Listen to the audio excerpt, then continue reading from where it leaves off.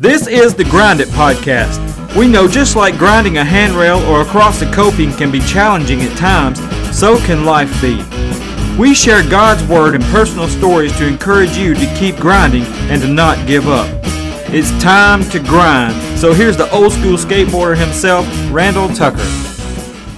Welcome to the Grind It Podcast. Today we're going to finish up Matthew chapter 25.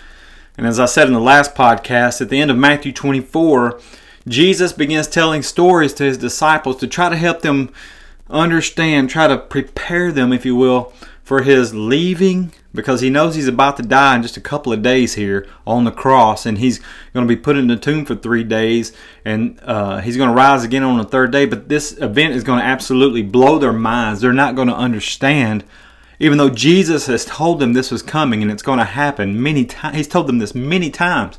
They didn't understand it. It just absolutely blew their mind. Their whole world just became unglued and was full of chaos until Jesus was resurrected and started making these appearances to them.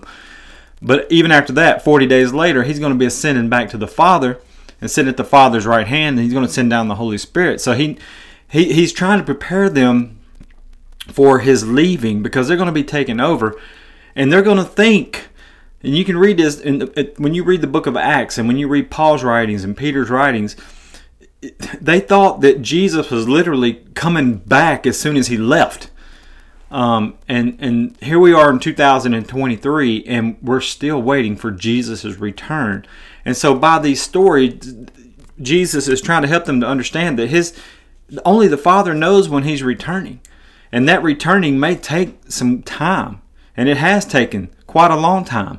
And people are still wondering, is this even real? Is it even coming back? And then, like he's talking about in these not parables, but in these stories, he says it's going to happen like a thief in the night. Nobody knows when their house is going to get robbed. And that's what we looked at in the last podcast. If the person knew when their house is going to get robbed, they'd hang around at that house and protect their goods and protect their family. But nobody knows when a robber is going to show up. They just show up whenever they want to.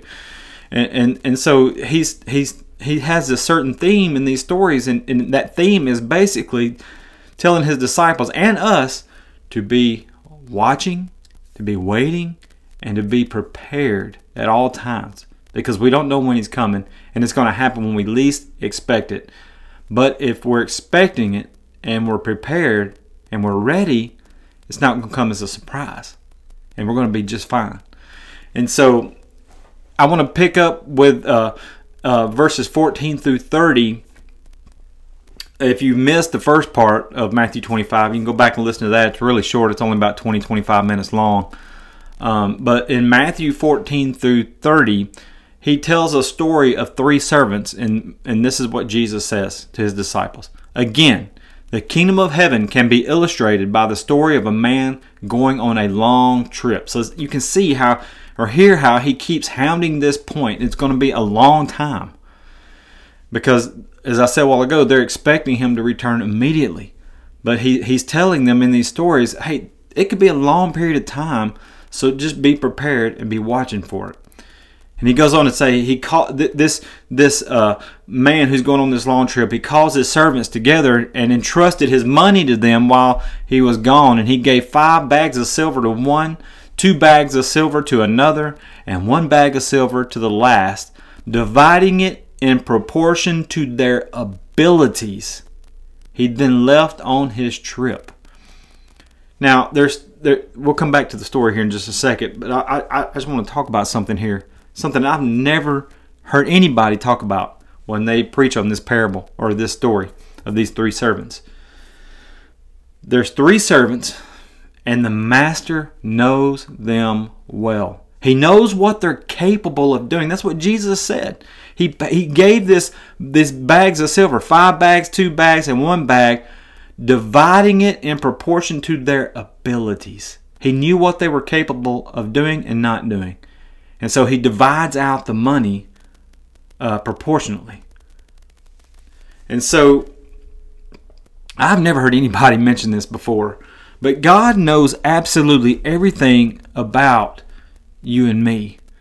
If you read Psalm 139, it's not very long, but basically David writes that psalm and he says, You know what I'm going to speak before I even speak it. You know what I'm thinking about before it even comes a thought in my head. I can't go anywhere from your presence. I can't get away from you. You're everywhere I go. I can go into the pits of hell. I can go into the depths of the darkest of the sea, and your presence is there with me. He says, you know when I'm sitting down, you know what I'm standing up, you know what I'm going to do before I even do it.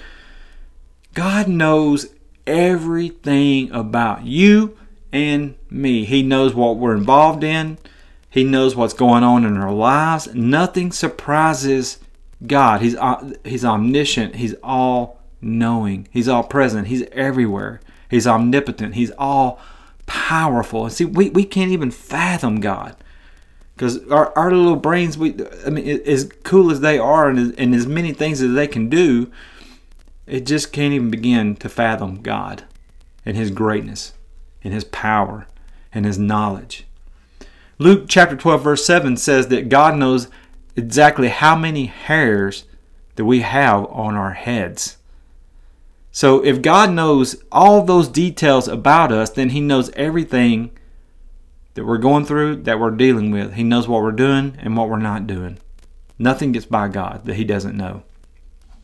And Paul, in other words, I'm just trying to hammer the point that God knows us.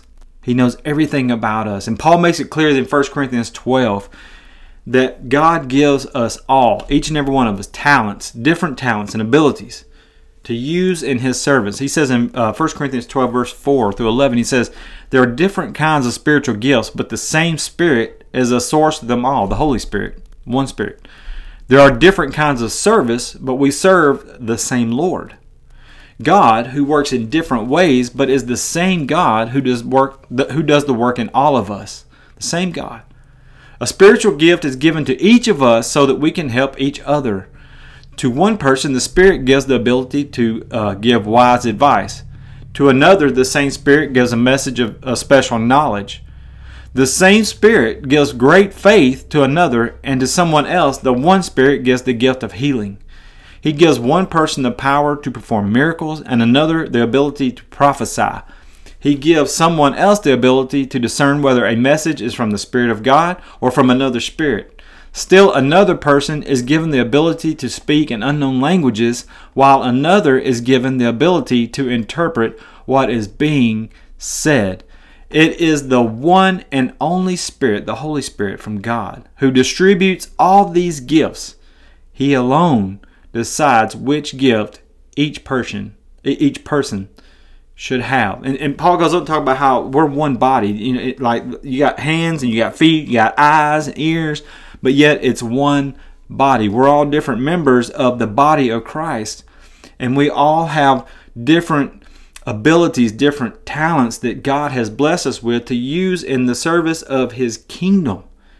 And that's what he's telling His disciples here. He says, you got to be waiting for my return. You got to be watching for my return. You got to be prepared for my return. But you got to keep working. If it tarries, if it takes a long time for me to return, because only the Father knows when that's going to happen, you got to keep on keeping on. No matter how hard things get, because they're going to be persecuted. They're going to be dying for their faith. They're going to be beheaded. They're going to be put in prison. They're going to be beaten. They're going to be flogged. I mean, what the early church went through was horrible, and we don't have any idea what that's like in the United States. Some people do. There's always exceptions. There are people who are persecuted here. Other countries, they know all about it. Where it's illegal to even own a Bible. Where in America, I've got 3 copies sitting right here on my table. One in Spanish and one a King James version, and I got a New Living Translation. Just 3 right here. We take things like this for granted, but my point is, God gives each and every one of us that belong to Him a different ability, a different talent to use for His glory, and this is what the Master has done this man has done for his servants. The Master knows them well enough.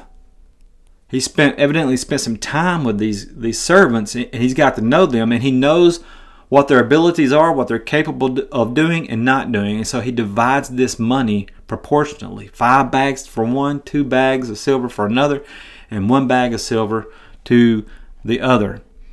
In verse 16, Jesus goes on to say, the servant who received the 5 bags of silver began to invest the money and earned 5 more.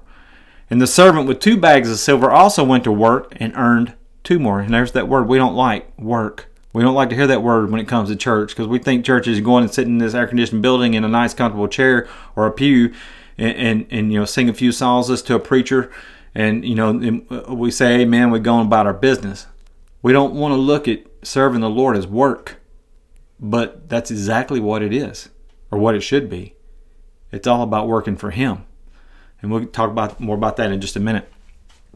But the servant with 2 bags of silver also went to work and earned 2 more. But the servant who received the 1 bag of silver, he dug a hole in the ground and he hid the master's money. He didn't do anything with it. He hid it. And after a long time, their master returned from his trip. And there's that idea again. After a long time, their master returned from his trip and called them to give an account of how they used his money. Paul talks about this. I believe it's in 1 Corinthians where he talks about how we're going to be judged and how our works are going to be tried by fire, and they're going to be burned up if they're not good. And he says you'll be saved, but your works, if they're not built on the right foundation, they're going to just burn up. And that's kind of what the idea here is going on here. This master returns after a long period of time from his trip, and he calls these men to give an account of how they used his money. And the servant to whom he had entrusted the 5 bags of silver came forward with 5 more. He said, Master, you gave me 5 bags of silver to invest, and I have earned 5 more. The master was full of praise. He says, well done, my good and faithful servant. You've been faithful in handling this small amount, so now I'll give you more responsibilities. Let's celebrate together. And that just goes totally against our culture today. We want to do just as little as possible. We want to skim the surface and get by with what we can or can't do. We just want to do just enough not to make somebody mad. But here's Jesus saying, I've given you 5 bags of silver. What'd you do with it? I invested these 5 bags of silver and got 5 more. I've made a lot of interest off your money. Good job. I'm going to give you more responsibilities. Well, that's what a lot of people don't want in our day and time. We don't want more responsibilities. We want less, and we want to get paid more for doing less. That's what's going on in 2023. Welcome to our world. But Jesus says this servant did well, so he's getting more responsibilities. And he says, let's celebrate together. The servant who had received the 2 bags of silver came forward and said, Master, you gave me 2 bags of silver to invest, and I've earned 2 more. And the master said, well done, my good and faithful servant. You have been faithful in handling this small amount, so now I will give you more responsibilities. Let's celebrate together.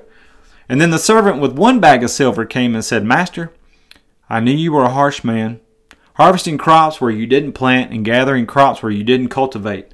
I was afraid I would lose your money, so I hid it in the earth. Look, here is your money back. But the master replied, you wicked and lazy servant. If you knew I harvested crops I didn't plant and gathered crops I didn't cultivate, why didn't you deposit my money in the bank? At least I could have gotten some interest on it. And then he ordered, take the money from this servant and give it to the one with 10 bags of silver. To those who use well what they are given, even more will be given, and they will have an abundance. From those who do nothing, even what little they have will be taken away. Now throw this useless servant into the outer darkness, where there will be weeping and gnashing of teeth. It's a picture of somebody missing out of heaven and getting cast in the outer darkness and be cast away from the presence of God, who is light. They're cast into the outer darkness where there'll be weeping and gnashing of teeth because they know they messed up and they've been rejected for eternity from God's presence, never having a second chance. So, in my opinion, when Jesus is telling this story, the issue with this one servant who has the bag of money, it's not that he didn't do anything with the bag of money, because he did do something with the bag of money. To me, in my opinion, the issue is what he did with the bag of money. And if you think about it, he was absolutely careless with his bag of money. All he had to do was take it to the bank, and it would have drawn some interest, and he would have been fine. But he didn't do that. Instead of putting it in the bank where it's going to be safe and draw the interest, he buries it in the ground. Now think about that for a second. He buries all this silver, this bag of silver in the ground. What if somebody would have come along and found this bag of silver? It would have been gone forever. And if you think about it, this servant who had this one bag and buried it, he didn't think about the consequences. He didn't think about what decision he was making and what could possibly go wrong with burying this bag of money. He just buried the bag of money and went on with life doing his own thing. And when the master returns, he goes and digs it back up and brings it back and says, "Hey, I got your money right here." And so the master shows up and he says, "I want to know how you spent your time investing my money. What'd you do with it all?" And these two that did well and invested it and doubled their gain, what they had, 5 to 10 and 2 to 4. They did very good, and they were rewarded, and they were given more responsibilities. But this one who buried the bag of money, he had nothing to show for it that day except for a dirty bag filled with the money that the master already owned. And he was cast away from the master, cast into the outer darkness, because Jesus said he was useless. He did not do what he was told to do. You see, it's all about service. Remember, the master knew his servants well, and he divided these bags of silver proportionally because he knew their capabilities, what they could do and what they couldn't do. He knew that this one servant was going to blow it, because God knows everything about us. But this one servant could at least put it in the bank and draw some interest, and he would have been fine. But instead he was lazy. He buried it and went on and did his own thing. He lived his own life. He wasn't concerned about the master's money. He didn't care if somebody come along and stole it away.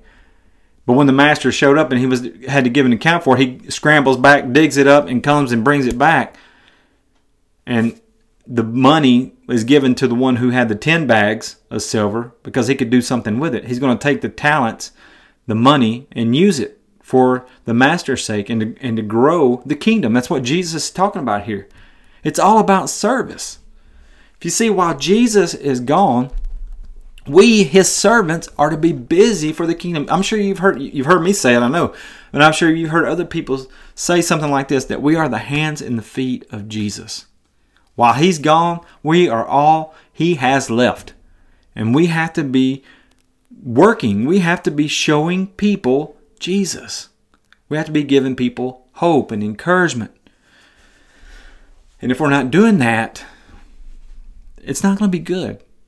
And I'm reminded of James chapter 2, verses 14 through 20, when James says this. He says, "What good is it, dear brothers and sisters?" So he's writing to people who are following Jesus, filled with the Holy Spirit that we talked about just a few minutes ago in 1 Corinthians 12, that gives us all these different abilities and talents to use for the kingdom's sake and to grow the kingdom and to encourage brothers and sisters in Christ. James says, "What good is it, dear brothers and sisters, if you say you have faith, but you don't show it by your actions?" You can say you have faith all day long, but if you don't put it to action, what good is it? Can that kind of faith save anyone? Suppose you see a brother or a sister who has no food or clothing, and you say, "Goodbye and have a good day. Stay warm and eat well." But then you don't give that person any food or clothing. What good does that do? James says. So you see, faith by itself, it's not enough. Oh, but how many preachers do you hear say from the pulpit, "We're saved by faith only"? It's by faith only. It's not by faith only. That's exactly what James is saying here. He says faith by itself is not enough. Unless it produces good deeds, it is dead and useless. He goes on to say, now someone may argue, some people have faith, others have good deeds. But I say, how can you show me your faith if you don't have good deeds? I will show you my faith by my good deeds. How can you show me your faith if you don't have good deeds? I will show you my faith by my good deeds. You say you have faith, for you believe that there is one God? Good for you. Even the demons believe this, and they tremble in terror. How foolish, James says. Can't you see that faith without good deeds is useless? The same word that Jesus said about that servant who took that one bag and buried it and went and did his own thing. And when the master showed up and he was held accountable, all he had was a dirty bag of money to show for it. Because he was too busy doing his own thing, like those 5 foolish virgins or those 5 foolish bridesmaids that had to go buy the oil and missed out on the return of the bridegroom. Useless.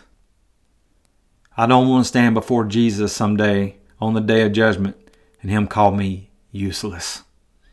I want to use the talents and the abilities that he has blessed me with to glorify him and to grow his kingdom and to encourage the brothers and sisters in the Lord, to help them to keep going, to keep pressing forward.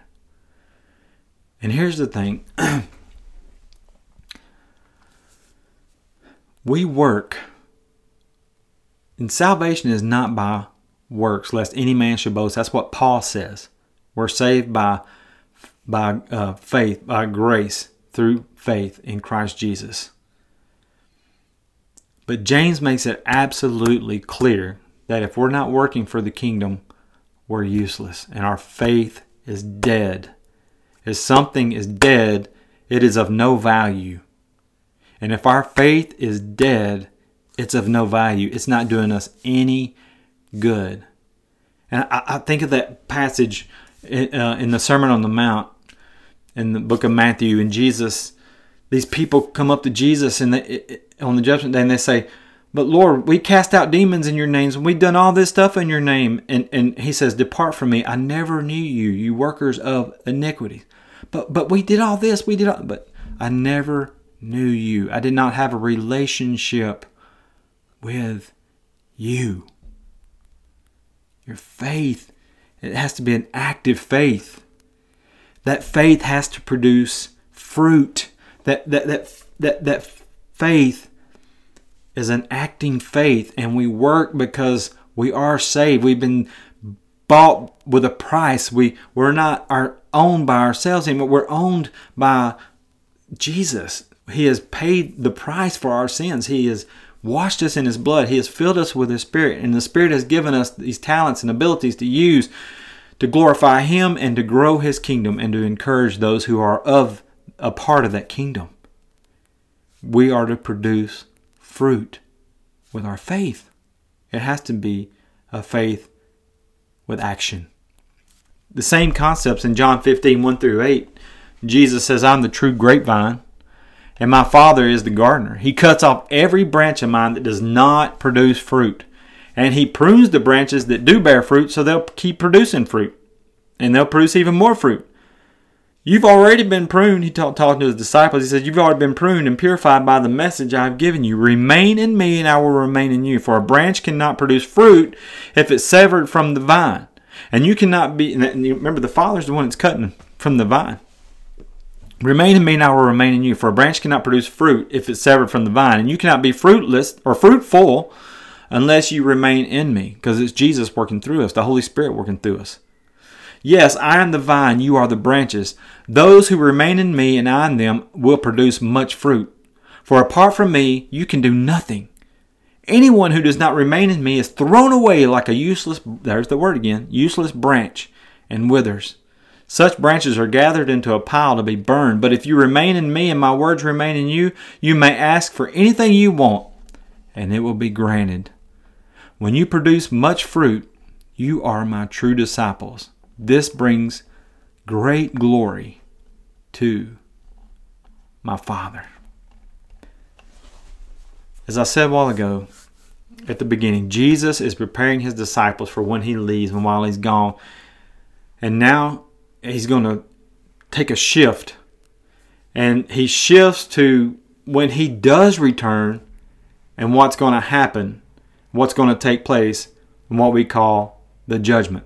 In verses 31 through 46, He says this, "But when the Son of Man comes in His glory," when that day arrives, "and all the angels with Him, And you can read that in 1 Thessalonians chapter 4 about that. When the Son of Man comes in his glory and all the angels with him, he will sit upon his glorious throne. All the nations will be gathered in his presence, and he will separate the people as a shepherd separates the sheep from the goats. He will place the sheep at his right hand and the goats at his left. And the king will say to those on his right, "Come, you who are blessed by my Father, inherit the kingdom prepared for you from the creation of the world. For I was hungry, and you fed me. I was thirsty, and you gave me drink. I was a stranger, and you invited me into your home. I was naked, and you gave me clothing. I was sick, and you cared for me. I was in prison, and you visited me." And then these righteous ones will reply, "Lord, when did we ever see you hungry and feed you, or thirsty and give you something to drink?" And there's a passage I just thought about it, where Jesus says, "If you give a cup of cold water in my name, you'll be blessed." You'll be blessed for that. "Lord, when did we ever see you hungry or feed you? When did we see you thirsty and give you something to drink? Or a stranger and show you hospitality? Or naked and give you clothing? When did we ever see you sick or in prison and visit you?" And the king will say, "I'll tell you the truth. When you did it to one of the least of these brothers and sisters, you were doing it to me." So in other words, when our faith is a faith that produces action, and we're helping people in need, and especially the brothers and sisters in Christ, and we're encouraging them and we're meeting their needs, we're not only helping that brother and sister in Christ out, we're glorifying God. And Jesus says, "You're doing that to me, not just to those people." It's like, here's a negative example of that. When Saul was persecuting Saul, who was later Paul, when Saul was persecuting the Christians and put him in jail and dragging men and women and bringing them to jail, and they're dying for their faith, he's busting up families, Jesus knocks him off that horse on the road to Damascus in Acts chapter 9, and Saul says, "Who are you, Lord?" And he says, "I'm Jesus whom you are persecuting." Well, obviously Saul wasn't persecuting Jesus, he was persecuting people who were following Jesus. But Jesus told Saul, he says, "You are persecuting me. You're persecuting my people, but when you persecute my people, you are persecuting me. So stop it. I'm going to change your life around, and you're going to be an ambassador for me, and you're going to go to the Gentiles and take the good news of the gospel to them." And that's exactly what Saul did. He changed his name to Paul and became probably the greatest missionary that's ever lived. So when our faith produces actions, and we put those actions into the service of the kingdom, and we help brothers and sisters in Christ and people in the world, like homeless or whatever, just fill in the blank with whatever, we're glorifying God at the same time. Jesus says, "When you did it to the least of these, you've done it to me." That's the sheep. And then the opposite is the goats. Jesus says, this is Jesus' story, talking about the judgment day. He says, "Then the king will turn to those on the left," that's the goats, "and say, 'Away with you, you cursed ones, into the eternal fire prepared for the devil and his demons.'" The hell was never prepared for people. It was prepared for the devil and his demons. But I think it's Revelation 19 talks about, if our name is not found written in the book of life, then we're cast into hell. The only way our names can be found written in the book of life is to give our lives to Jesus Christ, to be washed in his blood, and be filled with his Spirit, and putting our faith into action, and keeping it there. Keep working until he returns, or until we take our last breath on this earth. But he says the king's going to turn to the goats. It's on the left. And he says, "Away with you, you cursed ones, into the eternal fire prepared for the devil and his demons. For I was hungry, and you didn't feed me. I was thirsty, and you didn't give me a drink. I was a stranger, and you didn't invite me into your home. I was naked, and you didn't give me any clothing. I was sick and in prison, and you didn't visit me." And then they will reply, "Lord, when did we ever see you hungry or thirsty or a stranger or naked or sick or in prison and not help you?" "I don't understand." And he will answer, "I tell you the truth, when you refuse to help the least of these my brothers and sisters, you are refusing to help me. And they will go away into eternal punishment, but the righteous will go into eternal life." In other words, the sheep go to be with Jesus in heaven for eternity, new heavens and new earth. 2 Peter chapter 2 talks about that. I believe that's the right chapter. And those who rejected Jesus, didn't live for Jesus, didn't care about the kingdom of God or serving Jesus, they're cast away eternally from God's presence into the outer darkness, as Jesus says in his stories. So as we get near the end of this podcast, I just want to focus or remind you what to focus on. And that's not Jesus' return or when Jesus' return is going to be, but that He is going to return. Because we don't have any idea when that's going to happen. The day of the Lord, the Bible talks about the day of the Lord, the day of the Lord. We don't know when the day of the Lord is coming. We just know it is coming and it is going to happen. And what we should focus on is being prepared and being ready because of what Jesus says here. He says we're all going to stand before Him. Every person that's ever existed from Adam until whenever Jesus comes back and this is all over with, we're going to stand before Him and be judged. We're either going to be a sheep or we're going to be a goat. One or the other. I remember I used to watch a show. It's not as good as it used to be when it first started, but this show called American Idol. And when it first started many, many years ago, they allowed people to try out and sing, and it evolved into, people could bring instruments and play their instruments and sing, and then it got to be a joke because people would try to get on there just to be on TV who couldn't sing, and so the show kind of lost its momentum, and then they got different judges, and it just changed a whole lot. But before all that happened, when it first came out, it was really a good show to watch, and it was very entertaining. And when you could pick your favorite person to see if they were going to make it or not, because they would go to these cities and they would try out in these different cities. People would come from all over and they would sing, and at the end of the auditions, the goal was to try to get I think it was to California, but you wanted to move on. You didn't want to get sent home. And what they did was, so after all the auditions happened in that city, they would put the contestants in a certain room, 4 or 5 rooms, 6 rooms, whatever. And they would go to this room and they would tell this room, we're sorry, you're not going on. And there would be some really good singers in these rooms along with some terrible singers. And so they kind of had an idea that they weren't, they were kind of trying to prepare themselves that they wasn't going on. But when they got the news that they wasn't going on, they just broke down. They just couldn't believe it. They were hurt. They were crying and going through all these emotions. But then the judges would go to the next room, and then they would announce to that crowd that, hey, you've made it. You're moving on. And they would just erupt in cheers and go crazy and be so excited and be so happy because they're getting to move on. They're going to have an opportunity to sing some more and be judged some more, and hopefully they get to move on to the next round until they can win it and hopefully have a record deal or and to be famous. And I picture that as sort of what's going to happen on Judgment Day. Not that we're going to be put in these different rooms, but as Jesus said, we're going to be separated. The sheep from the goats. The sheep are those who have been washed in the blood of Jesus. They're filled with the Holy Spirit.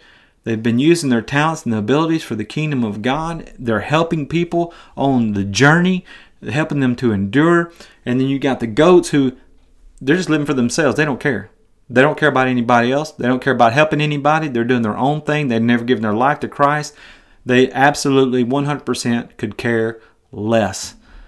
And Jesus says the goats will be separated from God's presence for eternity, never to have another opportunity to be saved. And there's going to be weeping and gnashing of teeth. It's going to be miserable. You don't have to worry about the flames that are in hell. You're going to have to worry about not ever being in the presence. It's just darkness, pure darkness and evil. Unleashed evil. You think what's going on in our world and our society is evil right now? You ain't seen anything yet. Because you're going to be cast away from God's presence, and God's presence is light. He's going to light up the whole joint. He lights up heaven with His presence. And it's going to be glorious. I can't even begin to fathom how awesome heaven is going to be. But the greatest thing about it is we're going to be with our Savior, the one who paid the price for our sins. Well, what's the difference between the sheep and the goats? The goats didn't do anything. They were useless and they were cast away. The sheep worked for the kingdom of God. And what the cool thing is about the sheep, Jesus says, they didn't even realize they were working for the Lord. It was just their way of life. That's why He says, He will place the sheep at his right hand and the goats at his left. And the king will say to those on the right, the sheep, come, you who are blessed by my Father, inherit the kingdom prepared for you from the creation of the world. For I was hungry, and you fed me. I was thirsty, you gave me drink. I was a stranger, and you invited me into your home. I was naked, and you gave me clothing. I was sick, and you cared for me. I was in prison, and you visited me. And then the righteous one, these sheep, they're going to reply to the Lord, Lord, when did we ever see you hungry or feed you? When did we see you thirsty and give you something to drink, or a stranger and show you hospitality, or naked and give you clothing? When did we ever see you sick or in prison and visit you? Jesus said, when you were doing it to my brothers and my sisters, you were doing it to me. Which one are you? A sheep? Bah. Or a goat? Meh.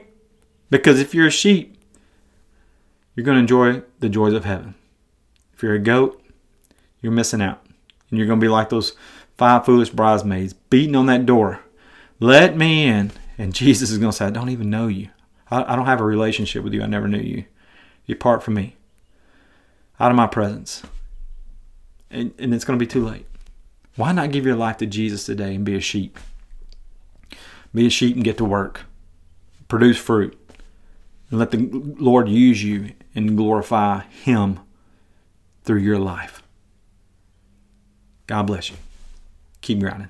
Thanks for listening to the Grind It Podcast. If we could pray for you or encourage you in any way, please email us at thegrinditpodcast@gmail.com, or you can text us at 865-418-2824. If you're watching on YouTube, please click like and subscribe, and you'll be notified about new episodes. If you're listening on an app, leave us a 5-star review, but most importantly, share the Grind It Podcast with a friend. God bless you, and remember, keep grinding.